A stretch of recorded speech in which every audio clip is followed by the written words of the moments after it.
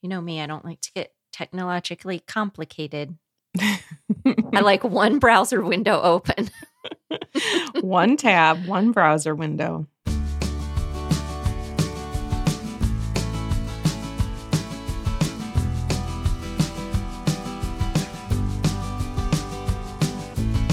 Welcome to Book Talk Etc., a podcast bound to grow your TBR. I'm Tina. And I'm Renee. And this is a conversational podcast about books and more from two Midwest mood readers who are easily distracted by new releases. And today, we're sharing our August Books on the Radar. If you enjoy listening, we'd love for you to follow us on Apple Podcasts or subscribe on your favorite podcast app. And if you have a quick minute, please consider leaving us a review or rating on Apple Podcasts or sharing us on social media. All of this truly helps other book lovers find us.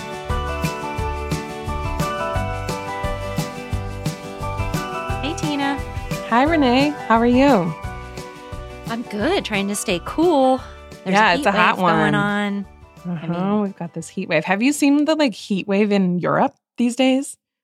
Yes, I did see that the other day. The 90s in hundreds Paris, I think. in Italy. And the difference is areas like that do not have air conditioning everywhere. It's not a common thing. So imagine being in the 100-degree heat with no AC. I'm thinking their artwork and their, all their stuff's going to melt. If they don't have I didn't realize that. Yeah. I've been seeing folks on Instagram or wherever talking about it's one thing to have 100 degrees in Texas where everything's AC or even Illinois or Ohio, but Europe doesn't have that type of infrastructure. So I'm ew. Wow. So shout out to our European listeners. Hopefully you guys are finding ways to stay cool. Yeah.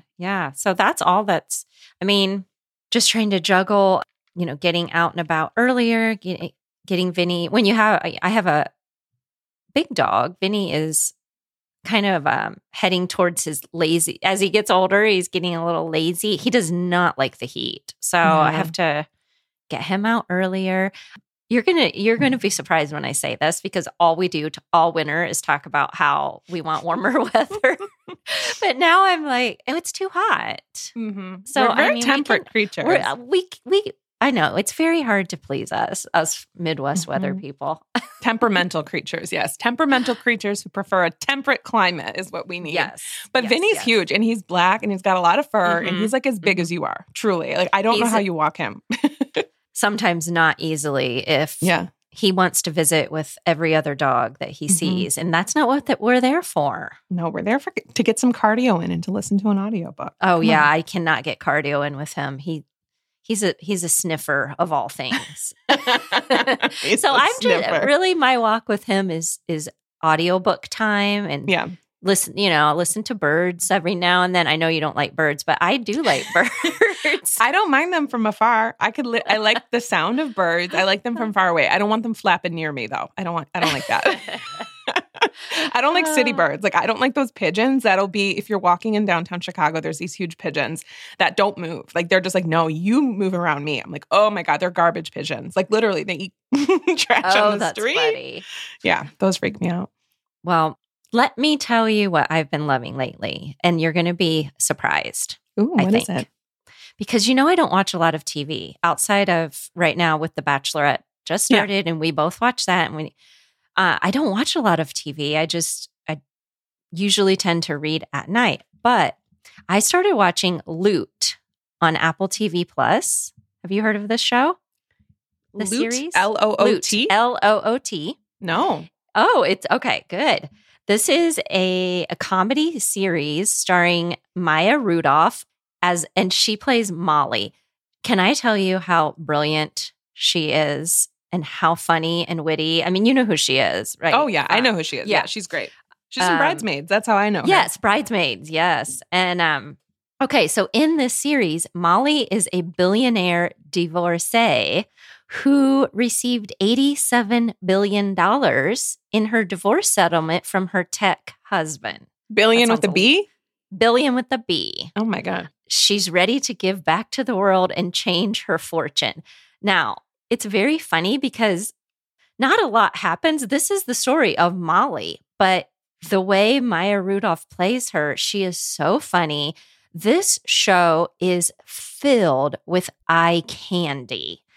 There's luxury travel. There's luxury houses with some of the most high-tech, fanciest, just everything I've ever seen. She has her own custom candy closet. I mean, it's insane. It's very fun to watch. The cars, the fashion, the celeb appearances. But Molly decides to make an appearance at her charitable foundation, which she didn't know she had.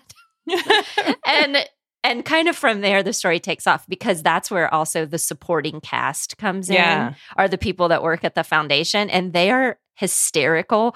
The whole thing is pure entertainment and enjoyment, and it made me smile. I watched 3 episodes back to back last night. They're short. They're 30 minutes each. So very bingeable. And guess who I got this rec from? I don't know. My husband.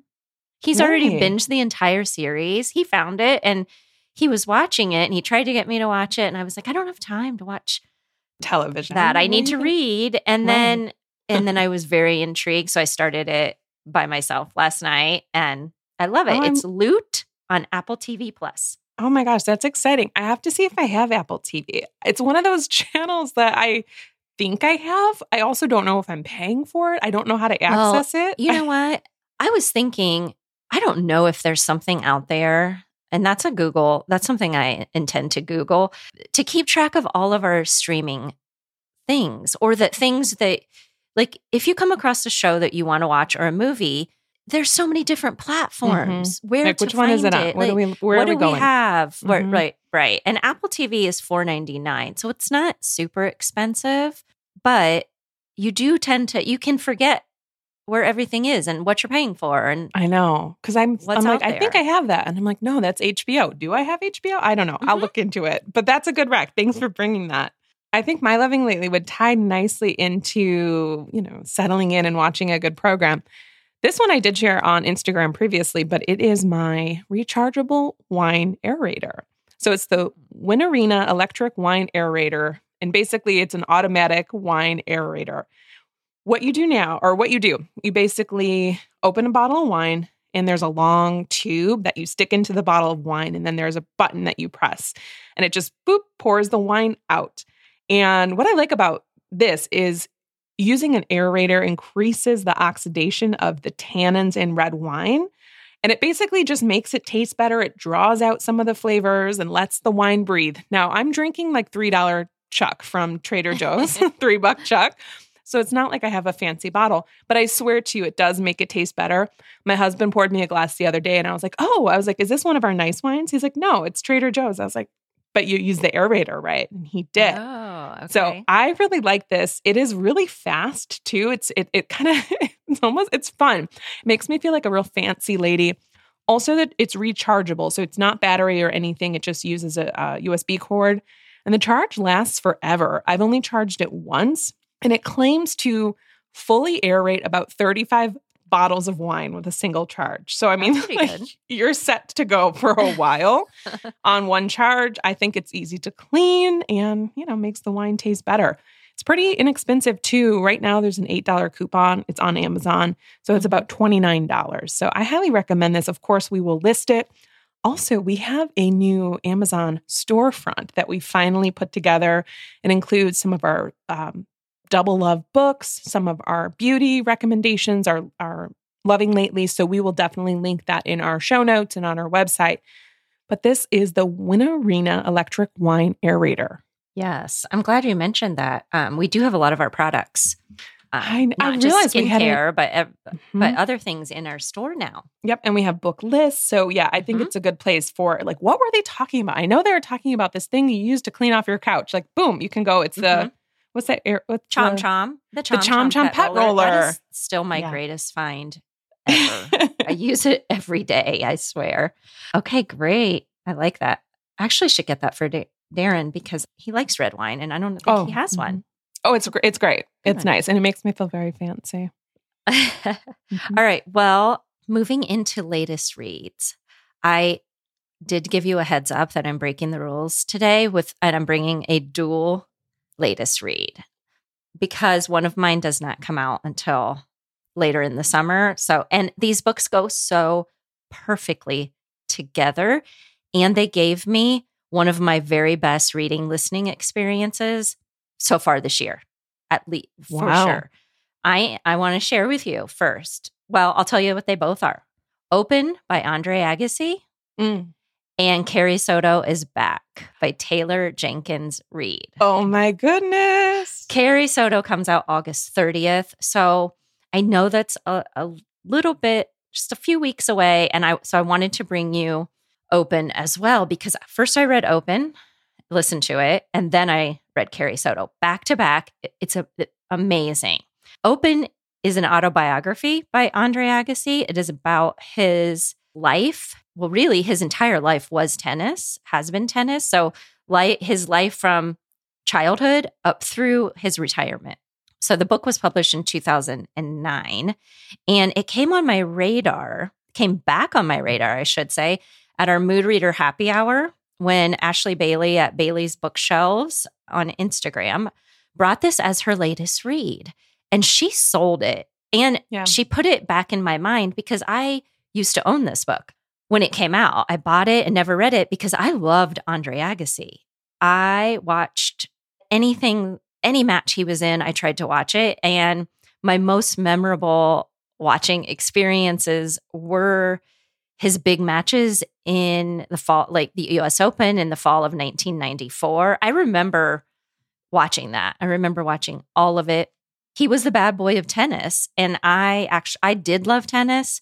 I do like to watch tennis. I played tennis. You do not have to love tennis in order to enjoy this book, either of these books. It will enhance the experience, but you don't have to have loved it. This book, this is his story of growing up, and really, he is one of the greatest tennis players of all time.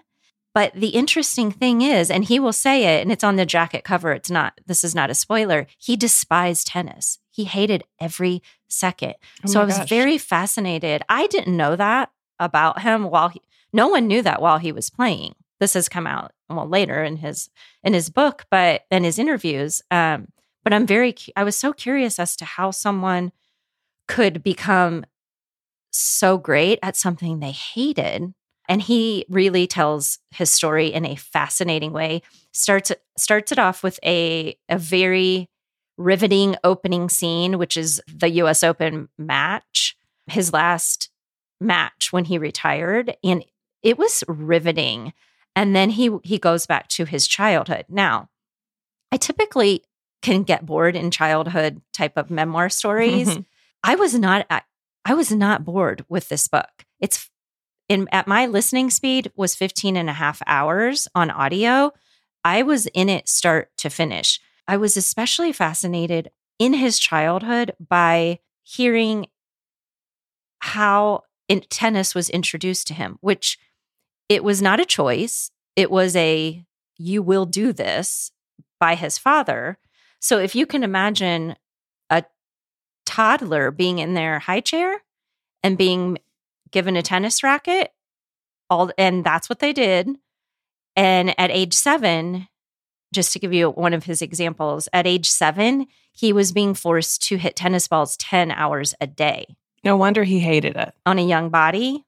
It was really a fascinating story, but a very sad in parts. His dad was verbally abusive and with him as well as his siblings, but he was the chosen one for tennis. And there was no way getting around it. He wasn't allowed to play any other sports. School was not encouraged. It was tennis.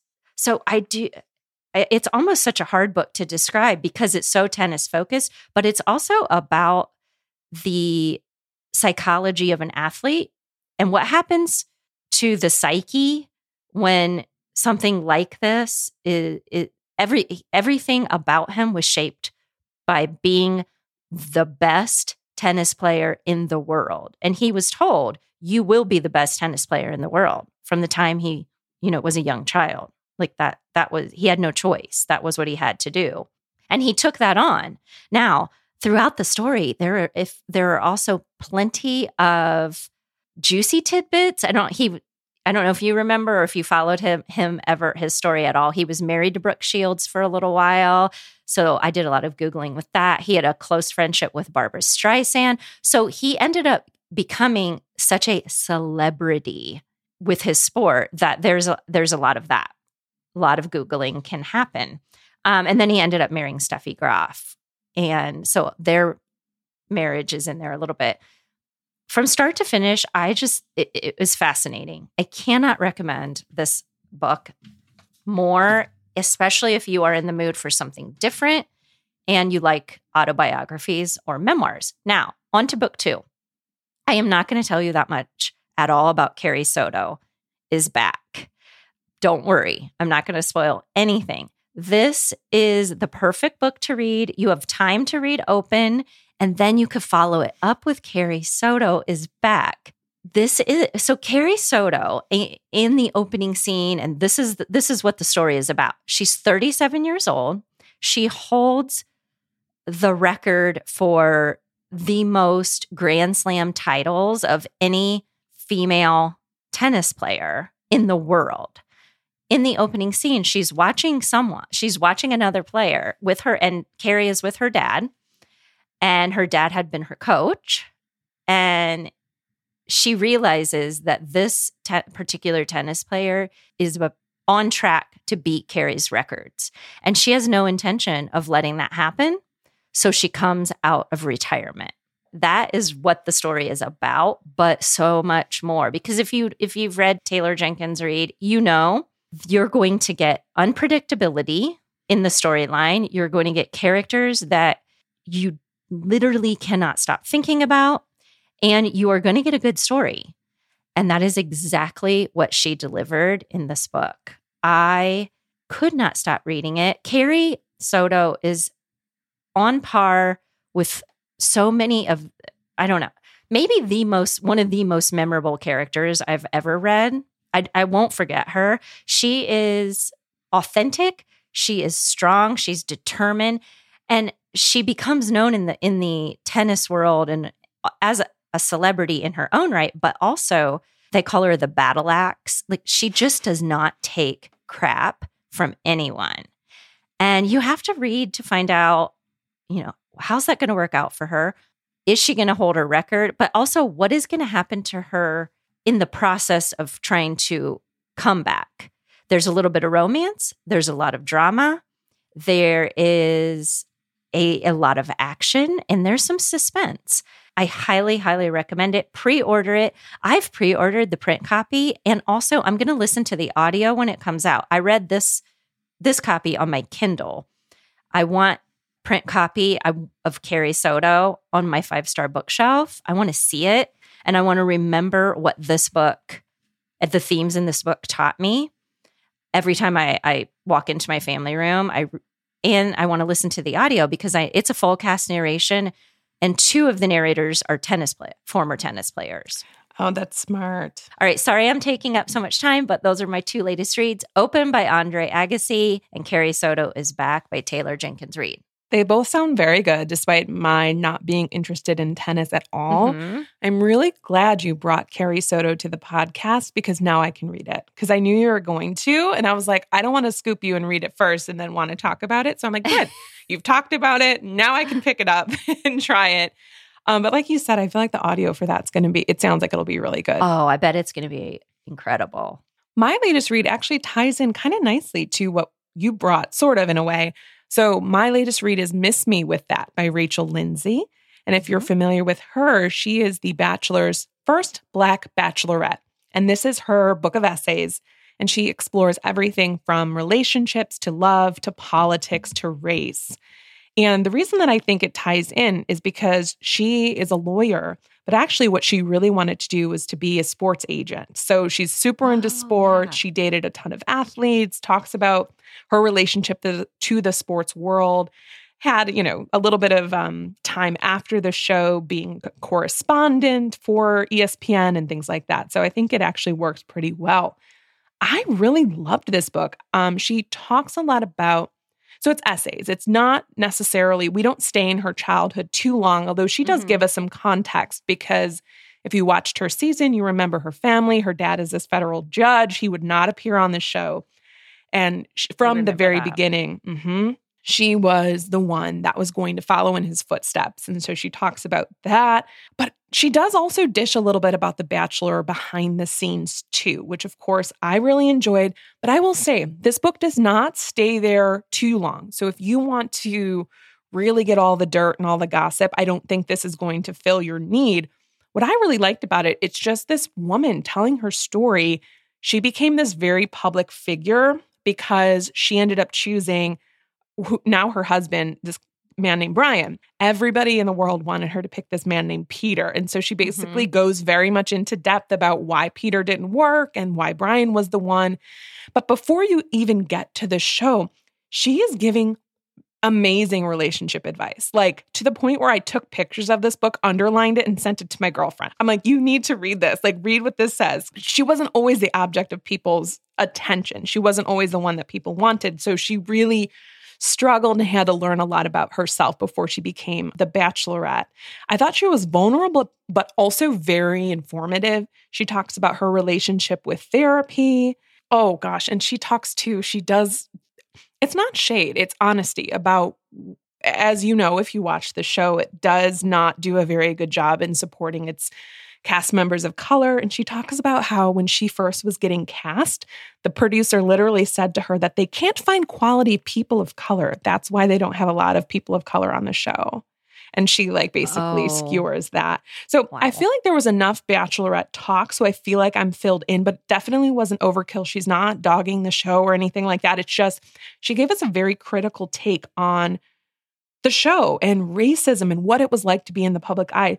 The woman literally got death threats from people when she didn't pick Peter. It was insane. Yeah. She shares the extreme backlash she has faced despite, she has this happy ending. She married Brian. He's a Latinx man. It's an interracial couple.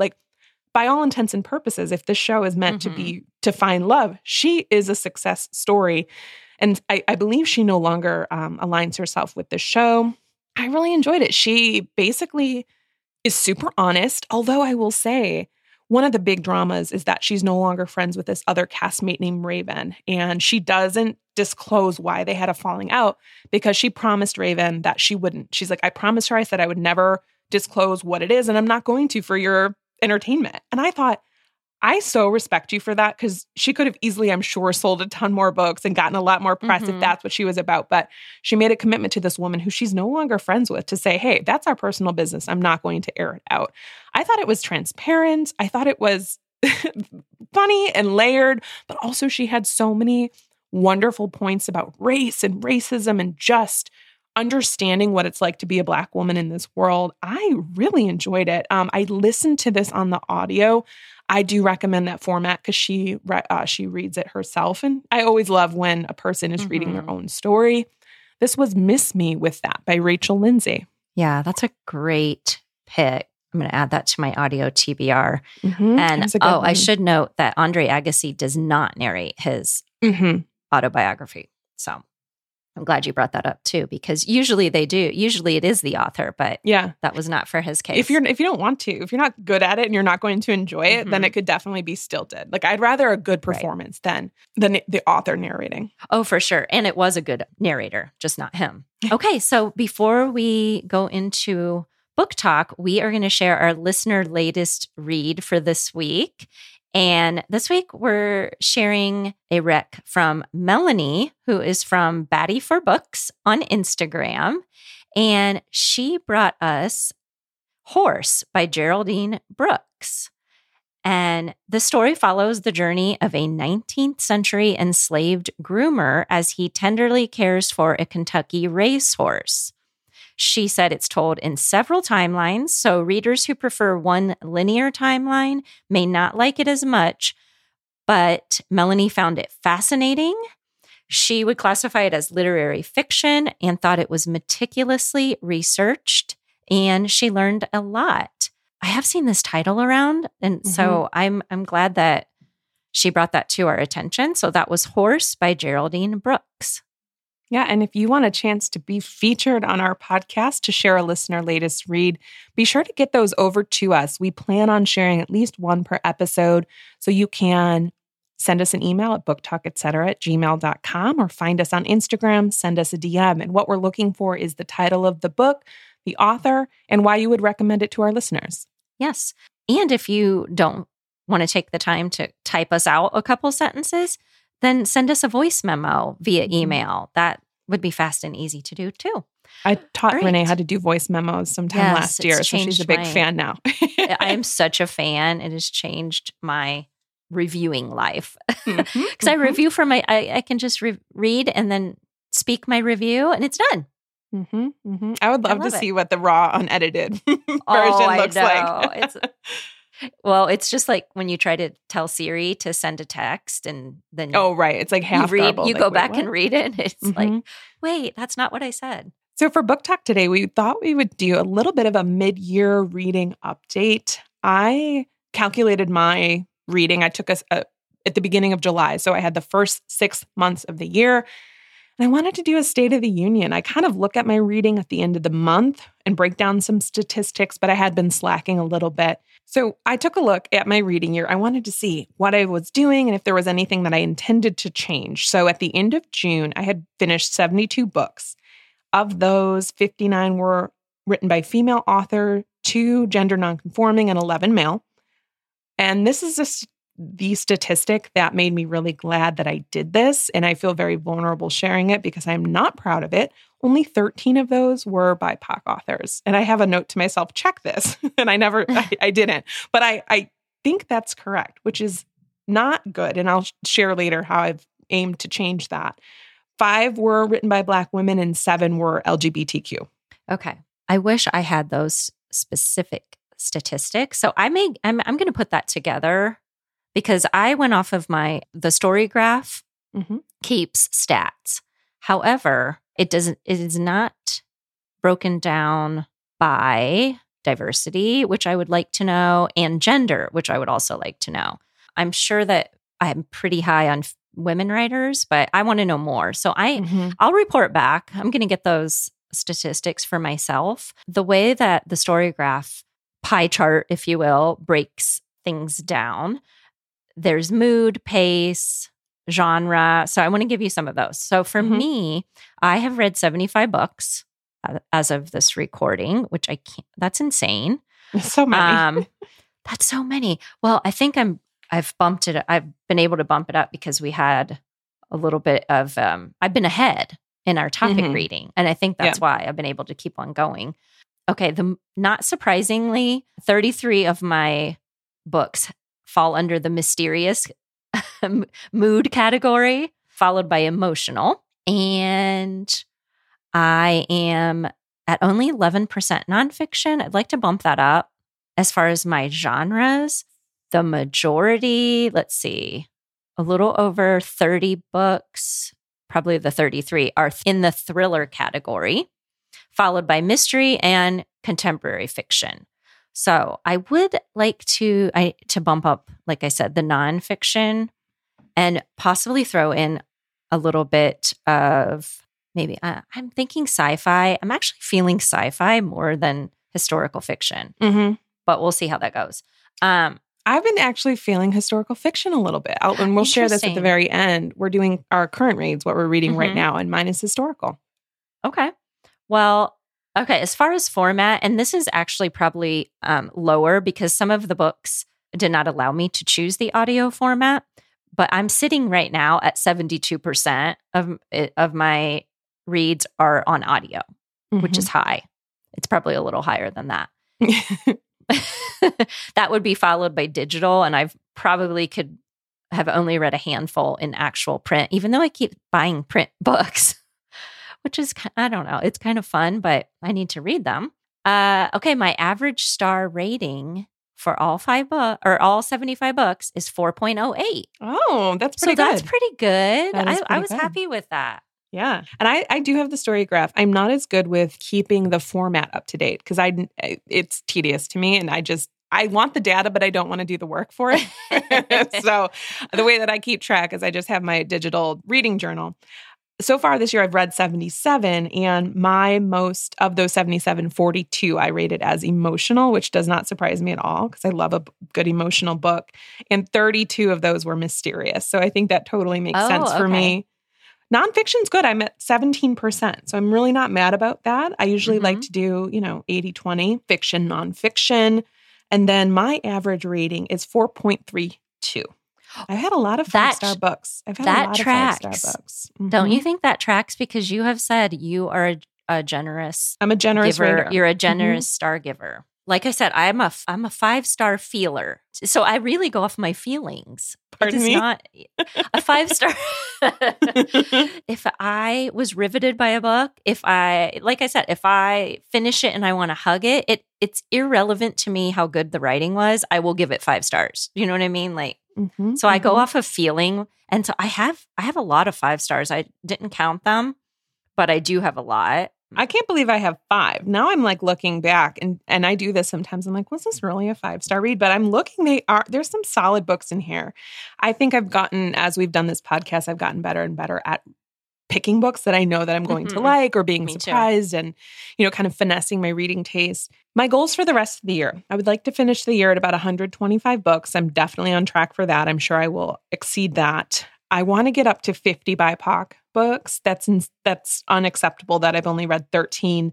I'd like to get up to 15 written by Black women and 25 LGBTQ. So for the month of July so far, that's all I've been reading is books either LGBTQ or written by authors of color or both. And I'm happy about that. I'm like, it makes me feel good that I took the time to actually take a look, because otherwise it gets so easy to just be like, oh, I don't know, what's next, what's coming through. And I got to count it again because I feel like 13 can't be right. But at any rate, I've done a good job for the month of July so far with making sure to pay attention to that. Okay. Yeah. I'm going to go back and check. I do think I can definitely increase my diverse authors, but I have quite a few. I just don't have any idea how many. Yeah. And, that's okay. I just, you can bring it at a later date. I kind of surprised I will bring you. That. I know I will bring that, but I can always increase that and should.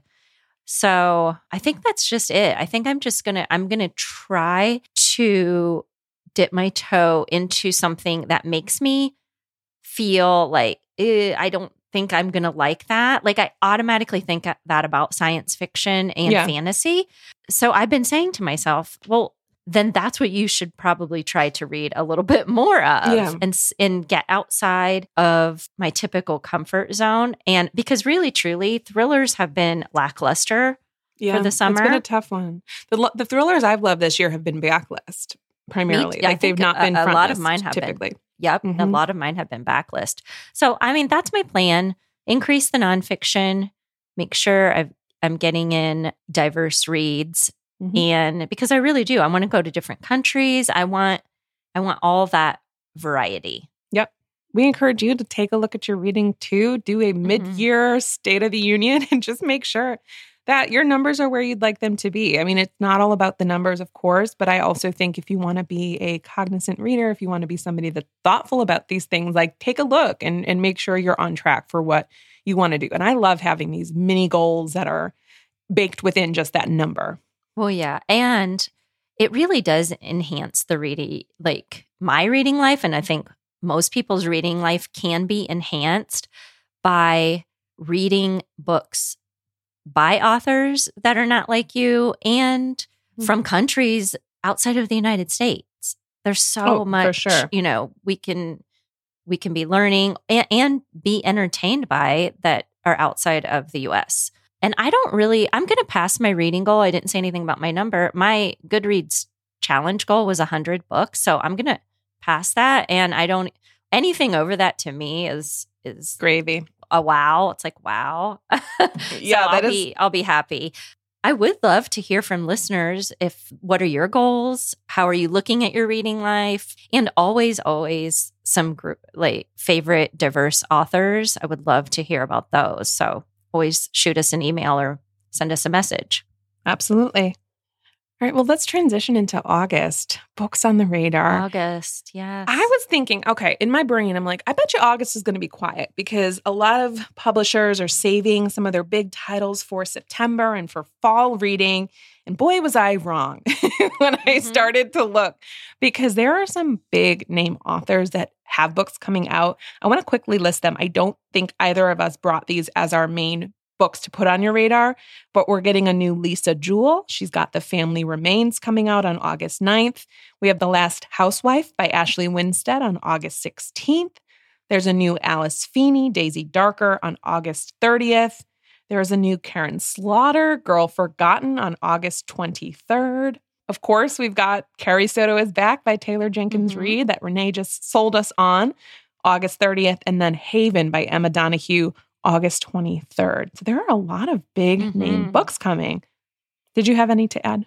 Girl Forgotten was on my summer bonanza, but otherwise, I don't think we have really focused on these bigger names much on any other show. And we do, I don't know about you, but I like to find ones for our books on the radar that are not being talked about or not a big name. So that's kind of why we didn't bring these big name authors, I think. I know. I always like to find ones that are a little bit more under the radar. Okay. Yes, I will start. And I actually had not heard of this book or this author when I came across On Java Road by Lawrence Osborne. Comes out August 2nd. And this book is set in Hong Kong. And it is about a veteran British journalist who lives in Hong Kong and is investigating the disappearance of a student protester. So Adrian Guile has been living in Hong Kong for 20 years. Over the years, he has become jaded. He has seen a lot. He has been around a lot and has just gotten bored with the overflowing amount of wine dinners and private members' clubs. However, also happening is an eruption in violence as there are pro-democracy demonstrations that are beginning to hit closer to home. And he has decided that maybe it's time for him to leave Hong Kong until the disappearance of the new girlfriend of one of his oldest friends. Her name is Rebecca, and she is a student that was involved in the protests. When her body mysteriously turns up in the local morgue, he finds that he has to investigate further. So he begins to piece together Rebecca's final days and hours. This story is billed as atmospheric and a highlight of a culture that maybe a lot of us are not familiar with and has a very international flair. So I love the sound of it. It's On Java Road by Lawrence Osborne. Okay. Yeah, I hadn't heard of that one either. First for me is a Renee book. So I bet I can tempt you with this one. Okay. It's called The Devil Takes You Home by Gabino Iglesias. Did you see this one? Uh-huh. Comes out on August 2nd. Did you bring this to the show already? No. Okay. No. Okay. When I was, go ahead. Okay. All right. So this one, okay. Once I start explaining it, you'll know why I recommended it for Renee. So you have a man who is buried in debt due to his young daughter's illness. He's got a marriage on the brink, so he has nothing to lose. Mario reluctantly takes a job as a hitman and surprises himself because he actually has a proclivity for violence. Tragedy destroys the life that he knew, so he agrees to one final job. You know that we love books there. It's like, this is the one last job before the end. Like, I love that trope. He is assigned to hijack a cartel's cash shipment before it reaches Mexico.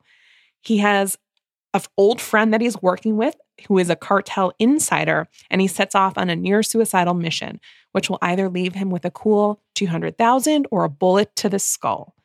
But as you can imagine, the path is never straight, and you have these three complicated men traveling through the endless landscape of Texas, across the border and back, and their hidden motivations are laid bare alongside nightmarish encounters that defy explanation. And I love this line. One thing is certain, even if Mario makes it out alive, he won't return the same. I cannot wait. It sounds so good. They're calling this a panoramic odyssey for fans of S.A. Cosby's Blacktop Wasteland. and also hints of Stephen Graham Jones and Sylvia Moreno Garcia. So I thought this one sounds super good. Can't wait to hear some reviews on it. It's called The Devil Takes You Home by Gabino Iglesias. Yes, that is totally up my alley. I saw the cartel. I was like, that's why I kept asking you, send me your titles, because I knew I wanted that one. But I'm like, surely you're going to pick this. Well, the only reason I didn't is because I already have 2 mysteries and thrillers. Got it. That I am set on. And so I thought, well, I can't bring another one. And I think this one, if they're comping it to Stephen Graham Jones and Sylvia Moreno Garcia, I'm like, there's got to be a supernatural element or some sort of horror or some sort of what is on the road. Because they said they come across nightmarish encounters that defy explanation. Yeah, that's where I'm like, ding, ding, ding, ding. What's there? What's going on? That's yours. Yes. I'm definitely interested in. And also I do love that the inherent, it sounds like it would be fast-paced aspect of you've got to get in to Mexico. You've got to get that and then get back quickly. I love that setup. Yeah. Okay, good. Well, it sounds like we might both report back on that at some point. Okay, my book 2 is me making an attempt to try out something new, and it's called The Sleepless by Victor Manabo. And it comes out August 2nd, and this falls into fiction/science fiction genre. And this is about a mysterious pandemic which causes a quarter of the world's population to permanently lose the ability to sleep. However, they do so without any apparent health implications. So you can imagine that this sort of outbreak creates a new class of people who are both feared but also ostracized. Those who don't have to sleep end up optimizing those extra hours and start earning more money. So that makes complete sense, right? And those who can't do it, I would imagine, start to panic and then want to go after those who can. So this story is about Jamie Vega, a New York journalist and one of the sleepless. When his boss dies in an apparent suicidal overdose, Jamie doesn't buy this explanation and decides to start investigating himself. However, things go off the rails quickly when Jamie discovers that he was the last person who saw Simon alive. So he starts retracing his steps and he realizes he doesn't remember that night. He has lost time, cannot account for what he did that night. So not only do the police suspect him, but he begins to suspect that his memory loss may have something to do with the fact that he did not come by his hyper insomnia, his ability to be sleepless naturally. He came about it through a risky and illegal process because he biohacked himself to become the sleepless, which also puts in a whole nother thread to this story and implication. So as he delves deeper into Simon's final days, he is forced to confront the consequences of his decision to biohack himself. And along the way, he uncovers a terrifying truth about what it means to be sleepless that will imperil him and all of humanity. And you know, this gave me vibes of Blake Crouch's book, The Measure. Oh, well, one that I've already read was The Measure. So as far as like implications of something that you think might be a good thing, right? Like if you got a long string in The Measure, but you're right. You're exactly right. It could be a comp for Upgrade. Blake Crouch's new one too. I just haven't read that yet. So there's 2 possible comparisons. I'm really hoping this one pans out. It's The Sleepless by Victor Manabo. And that aligns with what you want to have for the rest of your reading life. Yeah, it's kind of a little bit sci-fi, but a little bit suspenseful. We'll see where it goes. I know. All right. Next for me is Complicit by Winnie Lee, out August 16th. And this is about a woman who had something harrowing happen to her, and her promising film career was derailed. And now she has an opportunity for revenge. And it sounds like this is a timely thriller about power, privilege, and justice. So you've got Sarah Lai, and her dreams of success behind the camera have been put to the wayside.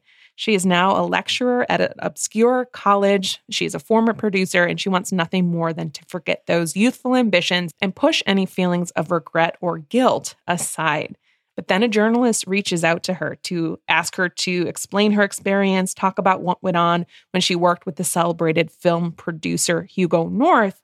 She decides that she can no longer keep silence, and this might be her last chance to tell her side of the story and maybe even exact belated vengeance. Sounds like it is set in the industry. It's in Hollywood. There's dark and sordid secrets. But she's going to be implicated. She realizes as she's talking about this that there are some secrets she's been trying to hide that are going to come to the surface. And now she has to ask herself, is she willing to risk everything to expose this person, or is she going to be complicit herself? And I love a book that is set in Hollywood. You know, I love a little bit of a revenge story. Yeah, I think it sounds really interesting. So this one's Complicit by Winnie Lee, out August 16th. That sounds really good. Okay, my next book, I'm realizing something, and I just now realized it looking at my notes, but I'll tell you, it's called Touch by Olaf Olafsson. I've never read this author. I know. I've never heard of it. I think I've heard of him, but I've not heard of this book. It comes out August 16th. It is a mystery thriller. Here's what I'm just realizing. It also involves a pandemic. I didn't know that, but all right. This is a story of one man's search to find a lover who suddenly disappeared decades before. So when the pandemic hits, a guy named Christopher is forced to close his successful restaurant, which sends him into a spiral of uncertainty, even as he realizes his memory seems to be failing. However, out of the blue, he receives a message from Miko Nakamura, a woman whom he'd known in the 60s when they were students in London. And this message both inspires and rattles him as he is then drawn back into the love story that has marked him for life. So even as the pandemic upends his world, Christopher finds himself pulled toward an answer to the mystery of Miko's sudden departure decades before. And this will compel him to travel to London and Japan just as the virus threatens to shut everything down. So this is being billed as a heart-wrenching love story as well as an absorbing mystery, and takes a look into the secrets of the past to explore hidden lives that we all possess and the pain and beauty of our past loves and friendships that continue to leave a mark on us. I love the sound of this. I'm really, really hoping that it could be a good comparison to The Stationery Shop by Marjane Kamali, which I absolutely love. When I read the synopsis for this, that's what I immediately thought of. And I loved that book. So I'm hoping that this at least has similar vibes, but I do like the international flair to this, as well as it being a love story mixed with a mystery. So that is Touch by Olaf Olafsson. Okay. Next up for me is a book called Overkill by Sandra Brown. Also comes out on August 16th. So in this book, you have former Super Bowl MVP quarterback Zach Bridger. He has not seen his ex-wife Rebecca for years, not since their volatile marriage imploded. So he is shocked when he receives a life-altering call about her. Rebecca has been placed on life support after a violent assault, and he still has power of attorney, even though they're now divorced. And he's asked to make an impossible choice, keep her on life support or take her off. And buckling under the weight of responsibility, and it sounds like the media gets in on it, he ultimately walks away and lets Rebecca's parents have the final say. You've got 4 years later, Rebecca's attacker, Eban, the scion of a wealthy North Carolina family, he gets early release from prison. And the ludicrous miscarriage of justice reeks of favoritism. And Kate Lennon, a brilliant state prosecutor, is determined to bring him to justice. Rebecca's parents have kept her alive all of these years. But if her condition were to change and she were to die, Eban could be retried on a new charge of murder. So it sounds like this is a legal thriller, and I love when legal thrillers have real life moral dilemmas. What would you do? What wouldn't you do? The power of attorney. Yeah. And of course I always I want to know what happened. Like what happened to this woman, and what's going on with Zach. So Rebecca and Zach, it sounds like there's an ill-timed attraction to each other. Anyway, so this book sounds like it could be really interesting, especially if you like legal thrillers. It is Overkill by Sandra Brown. Okay. That is not one I would have thought you would have been interested in, but that sounds good. I like the moral dilemma is what sold me. Okay. I was like, I need to know what happens. I got to know. Yeah. Yeah. I also want to know what happened to her. Like, why is she, how was she assaulted? What for? All of that. Sandra Brown has been around for so many years. I used to read all of her books. I haven't read one in years. Yeah, but I've never read really her. good. Mm-hmm. Yep, she has an extensive backlist. Okay, my last book is The Darkness of Others by Kate Houlihan. Comes out August 23rd. And this is about Imani Banks.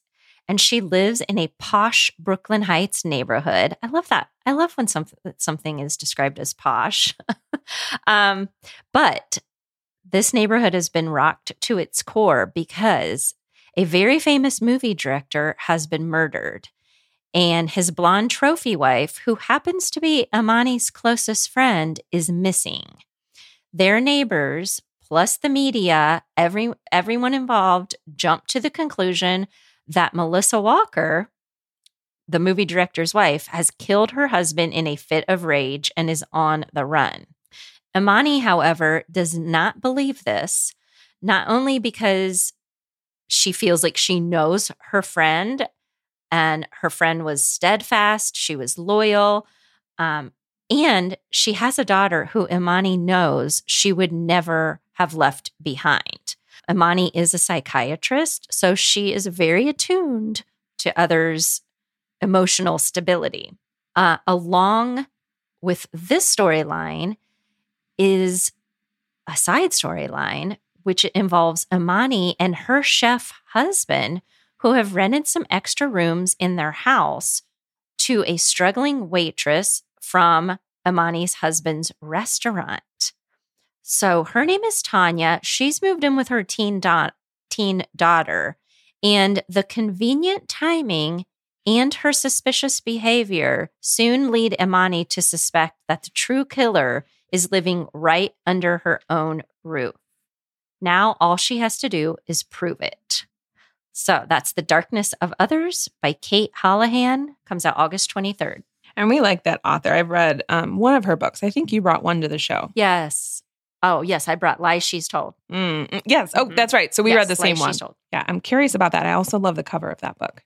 Finally, for me, is Perish by LaToya Watkins. This one comes out on August 23rd, and this is a debut. It is about a Black Texan family, and it explores the effects of inherited trauma and intergenerational violence as family come together to say goodbye to their matriarch on her deathbed. I love a book about a matriarch. I have the print copy of this, and I opened it, and there's a family tree, which I always like. And the beginning of this book is very propulsive. I don't know how to say this in a different way, but it's basically a woman who has been impregnated who's trying to have an at-home abortion. And so I didn't get much further than that, but the bear it or perish are the words that Helen Jean hears that fateful night in her cousin's outhouse that changed the trajectory of her life. This book spans decades, and it tracks the choices that Helen Jean, who's this matriarch, makes along the way, and the choices and what she's done that have rippled across generations. It's told in alternating chapters and follows 4 members of the Turner family: Julie B., a woman who regrets her wasted youth; Alex, a police officer grappling with a dark and twisted past; Jan, a mother of 2 who yearns to go to school and leave Jerusalem, Texas, and all of its trauma behind for good; and Lydia, a woman whose marriage is falling apart because her body can't seem to stay pregnant. And they are all called home to say goodbye to their mother and grandmother. And as family reunions are wont to do, this reunion unearths long-kept secrets and forces everybody to ask themselves important questions of who is deserving of forgiveness and who bears the cross of blame. And again, there's themes of family, trauma, legacy, home, class, race. It sounds like this is beautiful yet heart-wrenching, and it appeals to readers who like family drama and unpacking the intricate ways that bonds can be made, maintained, or broken. So this book is Perish by Latoya Watkins. I was just looking because I know I've heard you talk about that. I wanted to make sure. It was a mailbag. Okay. Yeah. Okay. Yeah. For some reason, I thought it was some. Okay, I'm glad you. Yeah, it was a mailbag, and I got confused. I'm like, Jerusalem? How'd they get from Texas to Jerusalem? It's Jerusalem. Jerusalem's a city in Texas. That's why I was like, is this spelled differently? Anywho. Oh, that's funny. Okay, well, in our Books on the Radar, we share our current reads because we've just given you quite a few shelf editions. So my current read, Tina, you've heard of it. What is it? It's Perfect Days by Rafael Montes. It's so good. It's so good. Could I had no choice but to pick this book up. And listeners, if you missed our episode last week, Tina brought this and sold it so well. Go back and listen. But you didn't just sell me, you sold other people. So I'm buddy reading this with Courtney from Birdie and Bookland. Oh, fun. She's Birdie and Bookland on Instagram, and she is also one of our patrons. But she had posted that she wanted to read it immediately. So we're going to read it. We're reading it together. I have just started. I have been introduced to Geraldine. And so if anyone didn't catch Tina's chat about it last week, it's about a twisted medical student who kidnaps the girl of his dreams and embarks on a dark and delirious road trip across Brazil. This is a book in translation, and the writer is one of Brazil's most celebrated crime writers. So that is what I have just started. I'm alternating print and audio. Mm-hmm. And I did not do audio. I did print. So I will be interested to hear how you like it. We're going to have to start a thread on Discord about this one because you'll want to be like, what is going on? Well, I knew when you talked about it, I knew I was going to read it, but I also knew I could not read it by myself. Yes. I wanted, because I had a feeling I was going, I have you, but I wanted somebody else who was also reading it. So it was perfect timing that Courtney wanted to read it too. Perfect. Well, my current read is The Attic Child by Lola J. And this one comes out in September on the 6th. So you have a little bit of time, but gosh, I'm really enjoying it. I am reading this book on audio. This is historical fiction, and I am about 28% through. I will say this is a chunky boy. So I've been reading this for a while. It's 14 hours, 45 minutes. So the author really is taking their time with unpacking these different storylines. And it's a book about family secrets, love and loss, identity and belonging. But really, it centers on two children who were trapped in the same attic almost a century apart, and they are bound by a shared secret. Let me tell you again, I said I am 28% in. Neither person has been in the attic yet. So I'm like, when is this going to happen? But that's okay. I'm super into it. But I kept thinking why is it called The Attic Child? But I presume I will find out. There's two timelines. Early 1900s, London, you have 12-year-old Celestine, who was taken from his homeland, his family in Africa. He was literally taken and trafficked across the world so this young boy, this 12-year-old, was trafficked from his hometown in Africa to live with this wealthy English man who they're calling it his companion. So far, it's on the up and up, other than the fact that he, got taken from his land and, there was a trade made basically with his mother. But yeah, so far I'm like, why did you take him? What do you want with this boy? I'm kind of confused, but I'm very intrigued. So he's living with this English explorer, Sir Richard Babington. And then the other perspective is in 1974 of Laura. She is a young orphan girl. Of Laura. She is a young orphan girl born into wealth and privilege, but her fortunes have now changed. And again, she's the one that is uncovering the secrets, trying to figure out if she found this mysterious stuff in the family home and is curious. So I can't wait to see this come together. I don't think I'm doing a great job selling it, but let me tell you, the reason I picked it up, I was driving to the zoo and I had a 30-minute drive and I was like, all right, whatever. I'm not reading anything. I know Libro FM works really well in my car. Let me just pick the first book that comes to me and see if it grabs me, regardless of what it is. And it did. I listened to it for that entire day. I was like, what is happening? Really, really solid beginning. I just now began part 2. So I'm super curious to see where this comes out. This book is The Attic Child by Lola J. Comes out in the US on 9/6, but I understand it's already released in the UK. So maybe we have some UK listeners that have some feedback. Oh, good. Well, that's it for today. We thank you for spending a part of your day with us. Links to all the books mentioned can be found in the show notes. And if you enjoyed today's episode, you can help us by following us wherever you listen and by leaving a review on Apple Podcasts. It helps us get our show out to new listeners and grows our audience. And don't forget, if you would like access to exclusive bonus content like our Discord group, you can join us for $5 a month on patreon.com/booktalk, etc. Feedback and questions about the show can be sent to booktalketc@gmail.com.